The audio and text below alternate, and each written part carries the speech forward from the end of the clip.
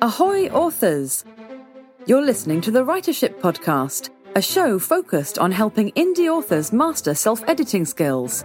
So come aboard and get ready to find the treasure in your manuscript with hosts Leslie Watts and Clark Chamberlain.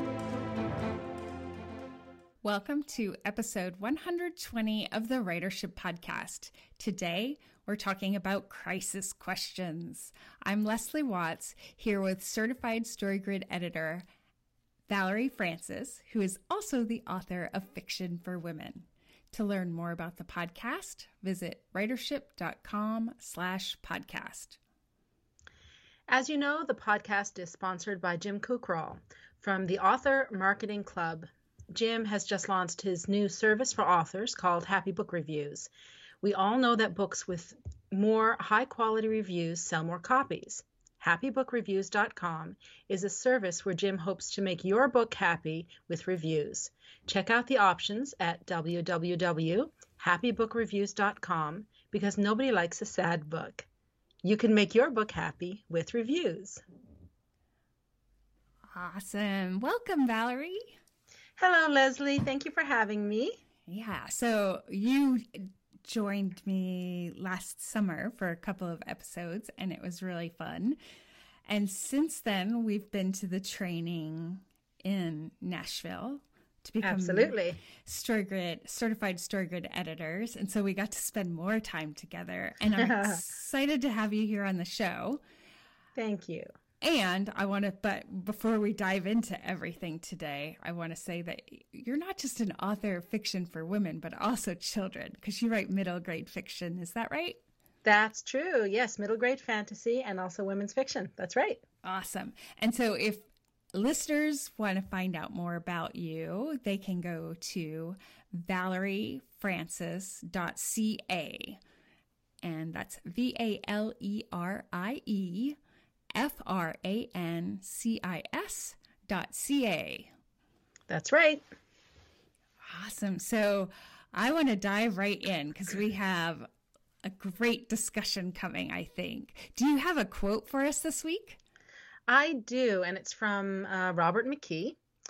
And he says, "The dilemma confronts the protagonist who, when face to face with the most powerful forces of antagonism in his life, must make a decision to take one action or another in a last effort to achieve his object of desire." Wow, that sounds pretty serious. It is. It is. And that's what makes stories so great. You know, that's the type of thing that gets us at the edge of our seat and wondering what's going to happen next. Yeah. And it's also the thing, right? I mean, for me, decisions can be tricky, right? You can get caught up. There's the whole the story of the Rubicon, crossing the Rubicon, and there are studies about how the moment before you decide is like the most painful moment of the whole process, and stuff. So it's really, and we're faced with making decisions all the time. That's right. So, and it's interesting that you use that example, actually, because Crossing the Rubicon is the name of one of my books. Oh. Awesome. Yeah. So that's exactly it. That's exactly what Crossing the Rubicon means. It's a crisis question. Do I cross the river or not? Because the consequences are dire. Right. Yes. So and of course, Caesar did cross the Rubicon. He did. He totally did. So, okay. So that will kind of whet our appetites to think about while we dive into the submission. This week we have an excerpt from Lock and Key, which is book 1 of the Essence Riven trilogy by Emily Bowie. This is not yet published. She is calling this a fantasy, and she was aiming for about 100,000 words when she was working on this. And this particular scene is from the middle of the beginning hook. So it's not the first scene. It's not like smack in the middle of the book, and it's not at the end, but it's kind of in that first probably 25% of the story. And there is some violence in this excerpt. Okay, I'm going to read the submission today. So thank you, Emily. And we have The Essence, Riven Trilogy, Book 1, Lock and Key. When Cyrene's flats touched the road, a burst of energy jolted her into a run. She fled down the road with moonlight to guide her, wild exhilaration pumping through her veins, flushing out all of the other emotions. She was going to touch the ocean before they locked me away forever, the pawn in a royal game, she thought. The stairs descending the towering cliffs were far steeper and less stable than they looked from her tower bedroom. She clutched the rope railing and focused on one stair at a time. With every step, the massive granite castle atop the island faded further from view.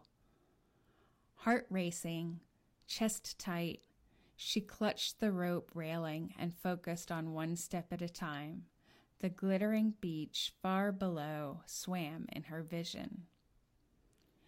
When her feet finally touched sand, Cyrene bolted for the sea, tossing her flats off in relieved delight. The first rush of icy water shocked her, but she stayed put, embracing the rhythm of the tide. Seawater lapped at her legs, and she clutched her night skirts and cloak out of their reach. She closed her eyes and inhaled thick, salty night air. Each frigid wave swirled sand between her bare toes. Her evening flats lay safe on the beach behind her. She shivered with the invigoration of freedom. Adrenaline roiled, shaping a tornado of her emotions. Fury, disappointment, and frustration swirled together with fear and longing, amplified with every rush of tide. Her father's voice echoed in her mind. The matter is settled. Then, without warning, she burst into wild, ragged sobs. The wind took her tears as well as her breath. Her body racked against a world she didn't understand. Naya's world does not bend to your will. You bend to its. But was this really what the goddess intended? What did I do wrong? A small voice questioned in the back of her mind. Are you punishing me? The tiny thought deflated both her exhilaration and her despair. She stumbled backward, thoroughly numb, and hoisted herself with difficulty onto a nearby boulder. The massive rock was cold and rough to the touch. Rushing tide water repeatedly broke against its sides. Cyrene tucked her cloak tightly under her feet, partially to protect her flesh from the rock's surface and partially to anchor the fabric against the wind. Free of its usual constraints, her thin brown hair danced in the breeze. She gathered it gently, hugged her knees, and stared blankly into the waves. After a few moments, she used her free hand to withdraw a tiny key on a chain from underneath the neckline of her bodice. The trinket's elaborate leaf carvings and small emerald stone sparkled. The metal's unnatural warmth pulsed against her palm. She flashed a smile that immediately evaporated in misery. Her forehead tingled at the memory of Gideon's lips grazing her skin, the intensity of his gaze. Longing engulfed her other emotions. Only you have the key to my heart. You always have, he had said. Agony clawed at her heart. Why? She begged the water goddess Naya. Why did you send him? After 4 years, he was finally here, right on the eve of her betrothal to Prince Vodnik. Are you just trying to show me what I can't have? She felt guilty as soon as the thought formed in her mind. I'm sorry, she whispered aloud. Of course Naya wasn't taunting her. It was childish of her to even think so. This was either a punishment or a test. Cyrene blinked up at the full moon, grandmother to all, and sole witness to her first ever rebellion. Second rebellion. The realization resounded, and the next thought rolled forth unfettered. Remember how well it ended last time? Hot guilt swept up from her stomach to her face, burning away her tears despite the cold numbness of her feet. Of course this is a test, she chided herself, wiping her face with her cloak sleeve. How many times had she read Naya's scroll of salacity, or even the scroll of envy? She had that one memorized. Cyrene shifted on the rock. Her father's face swam into view, and she had to swallow threatening, guilty bile. She knew there was little her father could do about the marriage without dishonoring himself and their entire family. She knew this, and yet she had pushed anyway. The gravity of the situation crashed with such ferocity that her ears rang. Suddenly frantic, Cyrene scrambled to her feet. If anyone spotted her on the beach, the scandal would be irreparable. She saw Maya's face, her parents' faces. If she was disgraced, they would be too. She needed to return to the castle immediately. Cyrene whipped around to face the rickety cliff steps, her intentions set. She slipped slightly on the rock surface, but managed to stay upright. Then every one of her nerves froze in terror. 3 figures slinked out of the cliff's shadows. The Druid men, dark in the night, approached her like cats stalking prey. She struggled to breathe from paralyzed lungs. Memories surged. She was a child again, the common man's hand on her wrist. Remember how well it had ended last time. Her strangled breath burst forth, and she began to hyperventilate. Desperately, she searched for an escape. There was nowhere to go. The men closed in on the rock. The glint of a knife shocked her into reaction. Cyrene shrieked and scrambled to get off the rock, but the hem of her cloak was too long, the rock too slippery. She tripped and fell. Strong arms caught her and tossed her backwards against the boulder. The world flashed black. The cold of the tide soaking through her dress prodded her back to consciousness. Her eyes watered with fear and pain. Her lungs rejected breath. One of the men hovered over her, his long, thin, black hair whipped in the wind, his dark green eyes fixed on her chest. Cyrene twisted to get up, but her head spun too much for balance. She caught sight of her beige flats bobbing in the receding tide and flailed to reach them. Without shoes, she couldn't escape. The Druid grabbed her shoulder and forced her onto her back. She locked gaze with his dark-lined face and screamed. Blood sprayed everywhere. Bewildered, Cyrene blinked it out of her eyes. She rolled out of the way just as the man fell to his knees, an arrow sprouting from his chest. He looked down at it in shock as the life faded from his eyes. Cyrene's body screamed to run, but her mind fixated on the horror in front of her, the blood seeping into the ocean tide that she lay in. A hand entered her vision, outstretched to help her up.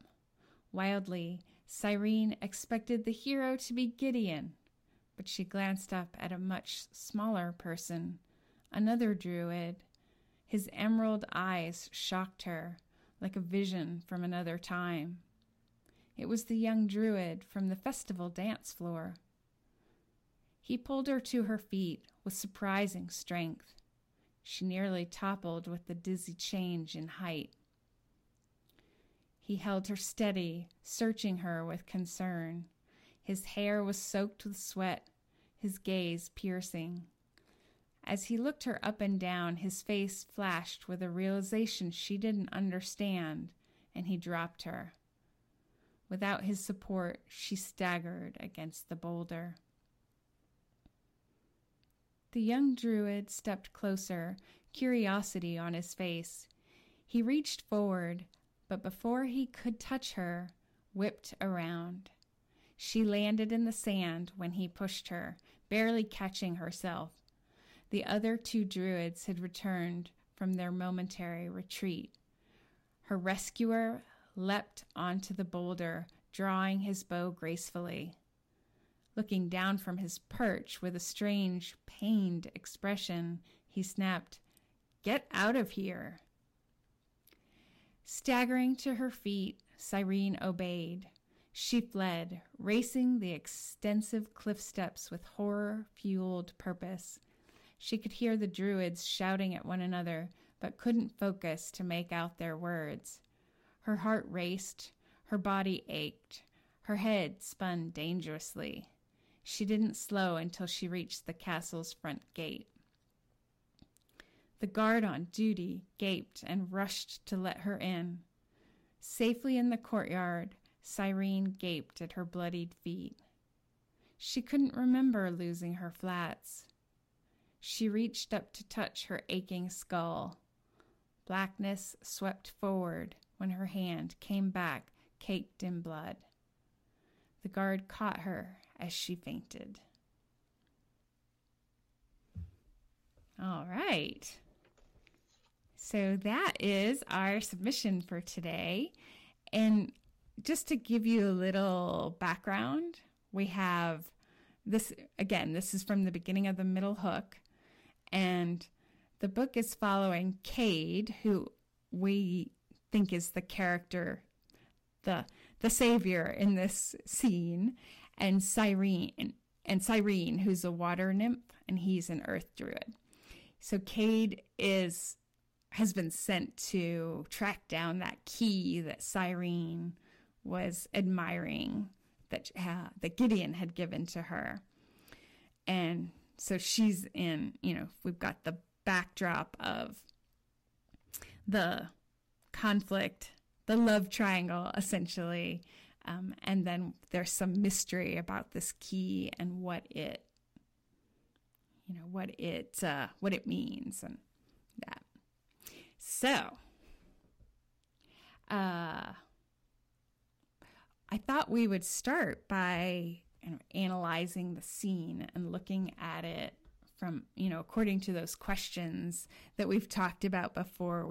Last week, we used these questions to kind of get into the scene and see what's working and what could be improved. Absolutely. So the first question that we look at is what's literally happening in the scene. And that's just on the surface. That's right. Quite on a literal level. And that is Cyrene has left the castle. She snuck out of the castle and she's gone to the water. And realizing that this could hurt her family, she needs to get back without getting noticed. Yeah, that doesn't work out that well for her. It doesn't, sadly. Which is so often the case with the characters. Yeah, that's right. Well, if she got back unnoticed, we wouldn't have much of a chapter. I know that it would be like, she just tucked herself into bed and all was well. So then when we turn to the essential action of the scene, then what's that about? I find, just before I answer your question there, I find when we're trying to figure out the essential action of a scene, this can be really tricky. The literal, what the characters are literally doing is pretty easy to figure out because it's just step by step what's on the page. But the essential action really requires us to get into the skin of the character and mentally put ourselves in that scene and in that situation. So when we do that, it's a lot easier to figure out what's happening. Is one character trying to convince a character of another thing or what have you? And in this case, Cyrene is really trying to come to terms with the situation that she's in. She loves one man, but she has to marry another man for the sake of her family. So it's a coming to terms with her situation, making peace with her situation. Right. And yeah, and what a situation, right? Because it's not just that we have this triangle where she's forced to marry this dude and she loves another. It's like, from the context, it seems like Gideon has been gone and then he's just come back. And that's got to be frustrating. Yeah. And then, of course, so there's obviously the love triangle there. But then I only have this chapter, but I'm wondering, okay, where does Cade fit into this? So I would be really curious to read on and see what's going on there. Yeah. The key has me very curious as well. Absolutely. So then if we're looking at the life value for this scene, to me, we would focus on Cyrene rather than Cade. Yes, I agree. She's the point of view character, and that's where all of the focus is. And so if you were, the next question we normally ask is, which life value should I highlight in other, what should I focus on that relates to the bigger story? And it's not quite clear to me from the synopsis, and that's not a failing on the part of the author. That's just the circumstances of the podcast and our format. So I don't know exactly how we're moving, but to me it's clear, like, something happens in the scene. We do have an actual story event, and so you would, when deciding how that connects to the bigger story, you would obviously look at whether the character is getting closer to or further from their story goal and the life values that are in play. That's right. A chapter, or a scene, I should say, because a chapter is not always a scene and a scene is not always a chapter. But in a scene, your character has to start one way and has to end another way. So there has to be a shift. If there's no change, if there's no turning point, you don't have a scene. So the question then becomes, how does Cyrene start? How is she at the beginning of the scene? And how is she at the end? Now, we talked about this a little bit before starting the podcast, and what I came up with was she starts the scene safe. She goes to unsafe in the middle when she's attacked, and she returns to safe at the end. So safe, unsafe, safe would be the shift, to me, that's happening in this scene. What do you think? Yeah, I think that's a good assessment. And what happens next will kind of reveal more about that, and the context would, because maybe the guard raises the alarm, or, we don't know what's going to happen. But at least in terms of what's in front of us, yeah, she hasn't gained any more clarity about her situation, except that she recognized that she was endangering her family by being on the beach. So, as you say, the main shift seems to be she goes from being safe to being in peril, and then she's delivered again to safety. So if we were then to turn to the 5 commandments of storytelling and look at this from that point of view, then what would you say is the inciting incident for this scene? I think the inciting incident is when Cyrene realizes that she shouldn't be outside the castle. There's, I'm just looking for it here now. It says, the gravity of the situation crashed with such ferocity that her ears rang. Suddenly frantic, Cyrene scrambled to her feet. If anyone spotted her on the beach, the scandal would be irreparable. To me, that's the inciting incident. Yeah, because she's just, there, you can look at these scenes lots of different ways, but she's kind of, she opens the scene and she's mulling things over. And when you can look for particular landmarks within the scene to help you kind of figure out where you are.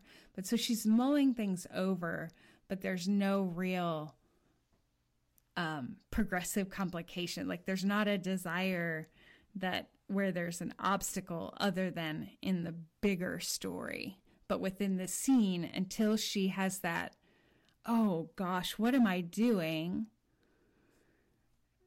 I'm endangering everyone by being here. Like that, from that point, there's a desire or a goal that arises within the scene that she has to get back to the castle, back inside the castle before somebody figures out or sees her. And isn't this interesting? This is just, as you were talking, this idea came to my mind.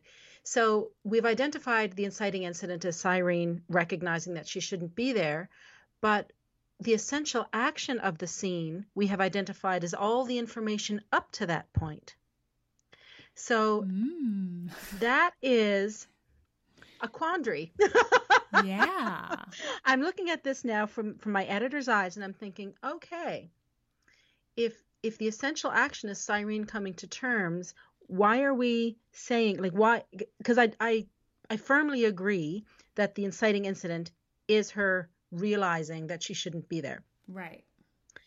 So then that could be, part of, I don't want to say confusion because that's not the right word I'm looking for. Part of the, there's a lot going on. Yeah, there's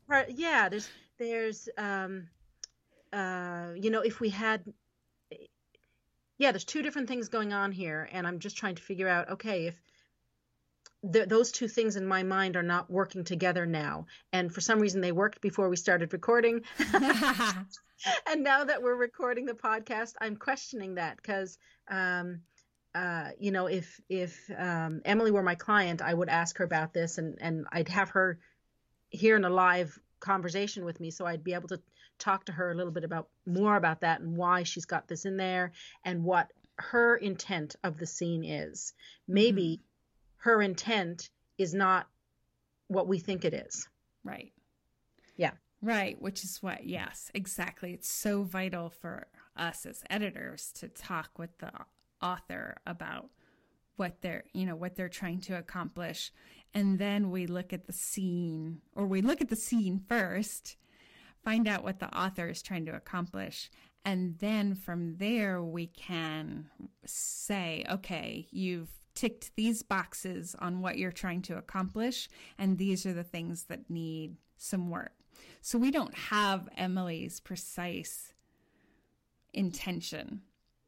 But what we can see is that, in the context of this story, that this is a moment when Cyrene is kind of, right, she is trying to come to terms with all the things going on. But we might, as you say, want to revise the essential action and talk the essential, what's the essential action? Cyrene is trying to get back to the castle without being seen. Yeah, and if the author was here with me, I'd say, okay, what's the point of this? What's the point of this scene? Mm-hmm. Where does it fit in the context of the global story? Mm-hmm. And what needs to happen in this scene to move the plot along? Right. and then we'd have that answer. So since we don't have her here, that is just something that I would raise for writers to think about when they're doing an analysis of their own work, is where's the inciting incident? How does it relate to the essential action, which is the whole point of the scene and how the scene moves the story forward? Mm-hmm. If it relates, great. If it doesn't, you might want to have another look at it. Right. I mean, it almost seems to me like there's the backdrop of all of this stuff happening to her, the stuff that's on her mind as she goes walking on the beach. And then, right, she has the realization, and that this turning point, or that this event, that this scene could be a turning point in the story where she either gets into trouble or something, something, that there are consequences that are going to flow from this that will impact the love triangle. That's right. And I know this has been identified as a fantasy, but, there's clearly something to do with the key here. This is important. But there's also a love story in here as a subplot. Mm-hmm. I presume it's a subplot. And then, an action adventure would be the global genre. And, of course, fantasy is a setting. Mm-hmm. And I don't say that as a criticism at all, because I love fantasy. It's my favorite genre, I have to say. So I was really excited to get this when you sent this one to me. So it's okay then in a scene where we've got the first part of the scene of Cyrene thinking about and coming to terms with her marriage situation, because that speaks to the love story part of the global story. Mm-hmm. And then perhaps the attack, when the Druids attack her, that could then speak to the action part of the story. Right. You know what I mean? Yeah. And that's perfectly fine. Sure. And we're sort of talking in big concepts here because we don't have the author and we don't have anything more than these 5 pages. But so these are ideas that we're throwing out for authors to think about when they're working on their own things. Yeah. So if we see that when the inciting incident is when she recognizes, I'm placing everybody in my family in danger by being out here, and I need to get back, then what's the progressive complication in the scene? 3 armed druids attack. Yeah. That's the druid men. That's right. The druid men, dark in the night, approached her like cats stalking prey. Mm-hmm. That's a complication. Yeah. That is standing in her way of getting back. Absolutely. Yeah. So that then we have and that gets worse, right? It's 3 figures, and then there's a weapon, and then they're on her, and she slips, and they have her in their clutches. Mm-hmm. And then we have a turning point, because right. The turning point, the little buddy to the progressive complications. Yeah. The turning point is when Cade shows up. Yeah. And then he says, "Run, fly, you get fools." Out of here. Yep, he tells her to get out of here. So then, I mean, most people in that situation would go ahead and run. Yeah, well, the turning point is the last thing that happens before the protagonist is faced with a crisis question. And I mean, that sounds it's so easy to say, but when you're writing it, sometimes you can think you've written it and it's not there, or it's still in your head, and other times it just flows out so beautifully onto the page that you've written it and you haven't even realized. Mm-hmm. Those are the best times. That happens. Those are definitely the best times. But I mean, that's why we have these checkpoints and things like the 5 commandments, so that after we've written a draft, we can go back and make sure we've included them all. So we've said the turning point is when Cade appears and attacks the men, and he tells her to run. So that leads then to the crisis question, And a crisis question has to be either a best bad choice or an irreconcilable good. Because sometimes, and stories reflect life. That's the whole point of it. And sometimes in life, we're making decisions all the time. Sometimes they're no-brainers, right? Of course you're going to do it. There's not even really a question. Yeah. So that's a decision, but it's not a crisis.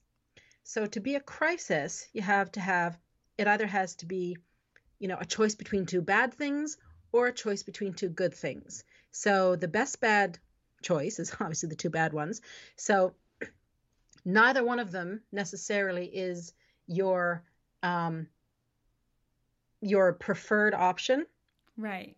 But you have to choose one. And choosing one means you can't have the other. Or choosing one then can get you further into the story and it changes your course of action. And the irreconcilable goods is the choice between two good things. And again, when you have one, you choose one, you can't choose the other. So irreconcilable goods, you have two great job offers. You can't take them both. And if you choose one, the other one is gone forever. You cannot, if the first one doesn't work out, you can't go back and say, hey, I've changed my mind. I'd now like to try the second job. Too bad. You can only have one. Right. So that would be an example of an irreconcilable good. And, we mentioned the Rubicon moment, that, Caesar trying to figure out, like, do I cross the river when, no army has gone into Rome before? And like, it's a point. What am I trying to say? It's once he makes the decision, choice. Yeah, once he makes that decision, people are going to assume certain things and he's going to have to fight.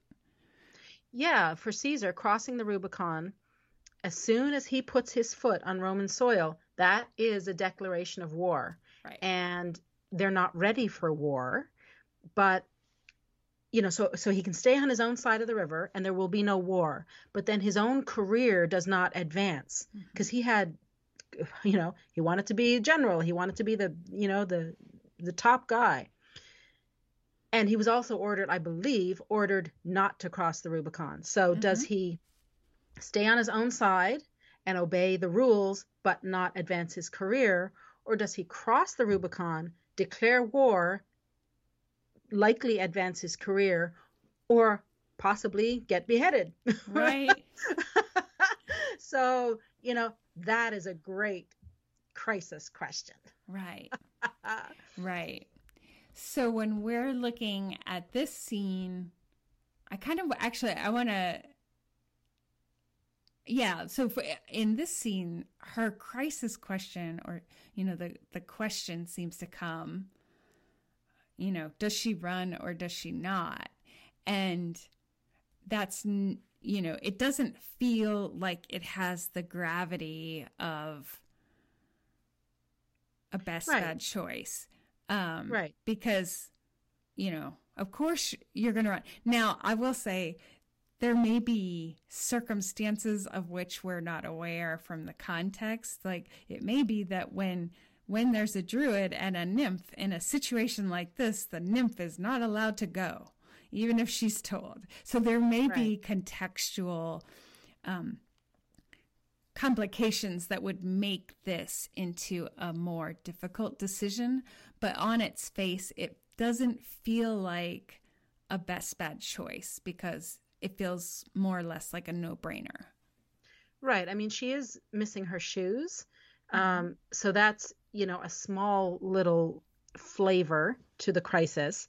But again, it's not enough, in my opinion, to be a real, as a reader of this, to keep me on the edge of my seat. Because of course she's going to run. Her feet are going to get cut up. Yeah. But if she stays, she's likely going to get killed. So your feet getting cut up versus being killed is not really an equal choice. Like you said, it's a no-brainer. Yeah, she's going to get up and she's going to run.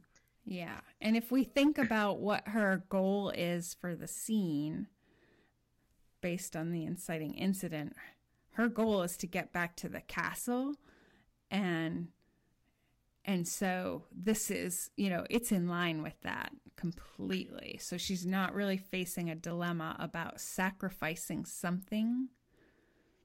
That's right. And now the setup is great for this. I think and so too, yeah. Yeah. So what I would suggest is to spend a little time thinking about Cyrene's situation. What happens if she stays? Mm-hmm. What happens if she leaves? Mm-hmm. And there have to be consequences to each of those decisions, and consequences. And the best part about this, mm-hmm. this excerpt is from the beginning hook. Mm-hmm. This is a great opportunity to set something up that pays off later in the story. Because mm-hmm. once you get to the middle build, that's half the book. And that's often where authors flounder. They get lost, they lose their way, because it can be a tough slog to get through the middle build.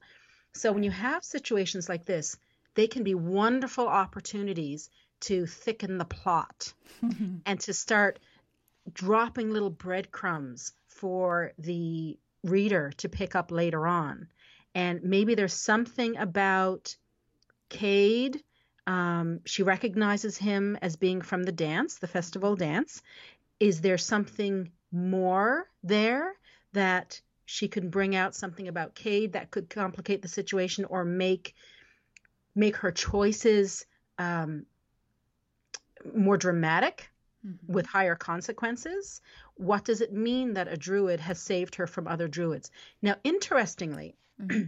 and I thought about this as you were speaking, if we look at this scene from Cade's point of view, mm-hmm. then we have a crisis. Yeah. Because now I do think the scene is from Cyrene's point of view, but if mm-hmm. we look at it from Cade's point of view, mm-hmm. that's where you have a great crisis question, because he is attacking his own kind. Mm-hmm. And there's, clearly he's got a good reason. But when he looks, he helps her and then he looks at her more closely. And say, for instance, where did I read that? In the synopsis where he's been sent by his boss to retrieve the key. Yeah. Okay. So his crisis, he can get that key off her now. He can attack her and take that key. Yeah. But then he's got her blood on his hands. Mm-hmm. And clearly he doesn't want the blood on her hands. So he has got a best bad choice. Either he takes the key and beats up the girl, but pleases his boss, or he denies the calling from his boss and lets the girl go because he doesn't want so either he gets the key or he's got blood on his hands. He's his boss is going to be angry with him, or he's going to have a guilty conscience. Right. Now there's a crisis. That's a great crisis. Yeah. And I was thinking too, this would be an impact for the bigger story. It would, change things, I think, from the way the author has them playing out. But one way this scene could be, one way Cyrene's choice could become more of a best bet choice would be if Cade or one of the other guys had taken the key from her. And then, so she has best bet choice. Do I save myself and abandon the key, or do I stay, risk my life and my family's reputation, but try to get that key back that was given to me by my love? And there's got to be some real significance to losing that key too, because if it's a sentimental memento, while they are very important in life, mm-hmm. they pale in comparison to life and limb. Right? Like that's why if heaven forbid your house is on fire, you leave the family photos and you get your kids out. Right? It's a no-brainer. Yeah. Who cares about the family photos? They're mementos, and we treasure them mm-hmm. when we are not in crisis. As soon as we're in crisis, the value is not the same. So there has to be some, if you set it up that way, there has to be some real value, some real dire consequences to ramifications to having lost that key. Right. So after the crisis question, when we're analyzing the scene, we have the climax, which is the decision. And here we have, Cyrene decides to go back to the castle, and she does so. And then the resolution is, the consequences that flow from that. And here we get just a little bit of that. She does, in fact, make it back to the castle. A guard sees her. She sees the blood on her feet and notices that her head is bloody, and she passes out. So I'm sure there will be more that unfolds from that in the next scene, or just beyond this. But that's, to me, that works as a resolution to to a crisis question about running or not running. And the resolution too is another opportunity, because sometimes we can pass over the resolution really quickly. And I know we're talking about crisis questions today, but I'm just going to throw this in because it came into my mind. Mm-hmm. It's a really great opportunity to set up the next chapter or to tease the reader with a little something. Mm-hmm. So the author here has let us know that Cyrene getting caught outside the castle is bad. She mm-hmm. cannot be caught. Mm-hmm. Well, so she's been caught. Yeah. So not only that, but the guard was very eager to let her in, and we know she's safe. Yeah. Well, that's fine. She doesn't. The scene doesn't need to continue on beyond that. But if it were me, I would add in a sentence or two, or have just to tease the audience that, okay, she's been caught and she knows she's in trouble now, or have someone with the guard who saw her. And this could be, I don't know if she's got some kind of chaperone or someone who's responsible for her, mm-hmm. who catches her, or, some mentor character who catches her, or someone, her mother or father or whomever, someone of consequence catches her. So that raises a question in the reader's mind. Mm-hmm. Okay, well, now what's going to happen to her? Now she's in trouble. And that's the type of thing that gets the reader to turn the page to find out what's going to happen next. Yeah.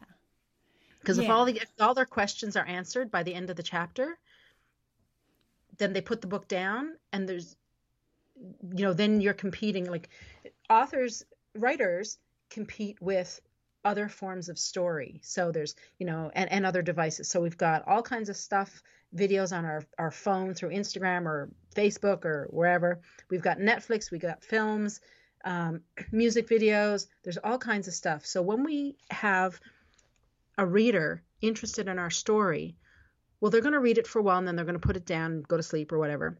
You've got to leave them with a question so that they pick the book back up. So this is, to me, in the resolution, is where you can just plant those little seeds. They don't have to be huge. You don't have to belabor the point, but just put something in their mind where they think, well, now, what's going to happen next? Yeah. I think that, there's a question to me in that, does running into the guard constitute being caught or not? That's right. But that could be, perhaps like tweaked so that it's a little more like, because she says safe. She's safely in there. What is it? Let me look. Let me find it. Safely in there. The guard on duty gaped and rushed to let her in. Safely in the courtyard, Cyrene gaped at her bloodied feet. She couldn't remember losing her flats. She reached up to touch her aching skull. Blackness swept forward when her hand came back caked in blood. The guard caught her as she fainted. Well, maybe the guard doesn't catch her. Maybe the guard arrests her or something. Do you know what I mean? Yeah. So Or just you think she's safe. Oh, it's not going to go so well for her now. and what's interesting too is like safely in the courtyard could be a conclusion to kind of mislead. Like it might be like, that's her first thought, but maybe her second thought when she wakes up is, oh no, I've been discovered, or, oh, I shouldn't have come this way or something. So there are lots of possibilities to really to play with reader expectations. And there's enough. The story seems to me to be meaty enough that lots of stuff can be spun from it. Mm-hmm. And Emily Bowie, who's the author of this, has all kinds of options as to how she can take her story, and they're all really great options. I mean, there's lots of stuff here to work with. Yeah. So that brings me to the editorial mission, which is about crisis questions. Which is not really, it's kind of a no-brainer to make the editorial mission about crisis questions.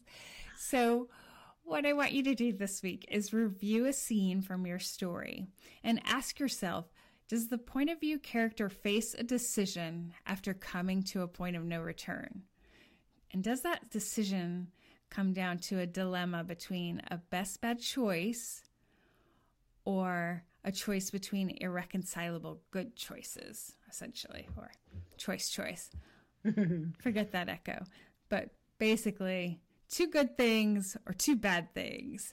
And if you don't have that, consider how you might revise the scene to bring it to that point so that your character faces a dilemma of that sort. And I do want to say, too, that when you're creating these dilemmas and choices that within a scene, it doesn't always have to be earth-shaking. Like, it doesn't have to be the point of life and death every time. But you want In fact, it shouldn't be life and death every time. Yeah. It shouldn't be, because you want, if you have a piece of music that plays at the one volume from the beginning to the end, it gets a bit tiring. What you want are movements and some quieter parts and some more dramatic parts. So it doesn't have to be, superlative every time, but there do have to be consequences. Otherwise, it's not a real crisis. Right. So exactly. It doesn't have to be, but you want to have that dilemma where the character has to make a choice and where they're missing out. There's a sort of sacrifice. You can't have both. That's right. Yeah. So just as a reminder, you can go to the website, writership.com/episodes, to find this editorial mission, as well as sign up to have those editorial missions delivered to your inbox every week.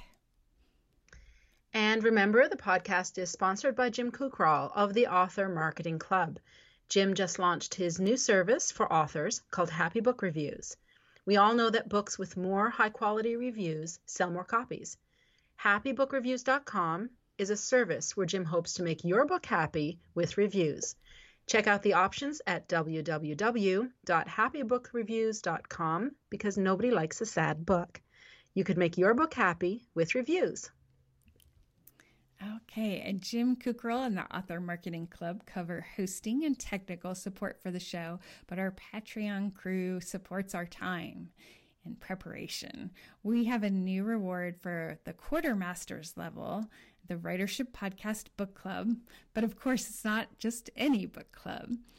Each month we'll choose a book from your suggestions, and I'll read it and analyze it the way I would for a StoryGrid diagnostic, and then we'll discuss it in a recorded call. So this month we are talking about action stories, and I've selected Brothers Ruin by Emma Newman. So for more information about that or other ways to support the podcast, you can visit patreon.com/writership. If you enjoy the show and want to show your support in other ways, please leave a rating and review on iTunes or Stitcher. If you want to have your 5 pages reviewed on the podcast, please visit writership.com/submissions. Finally, if you want to look at past episodes and see what the topics are that we cover, and because you're looking for a particular topic, then you can gain access to a spreadsheet with all the past episodes, including genre and topics, at writership.com/index. My thanks to Valerie Francis for joining me today. You're kindly welcome. Thank you for having me. That's it for episode 120. We'll see you next time on the Writership Podcast. Ready for Leslie and Clark to help you find the treasure in your manuscript? Submit your pages to writership.org/podcast.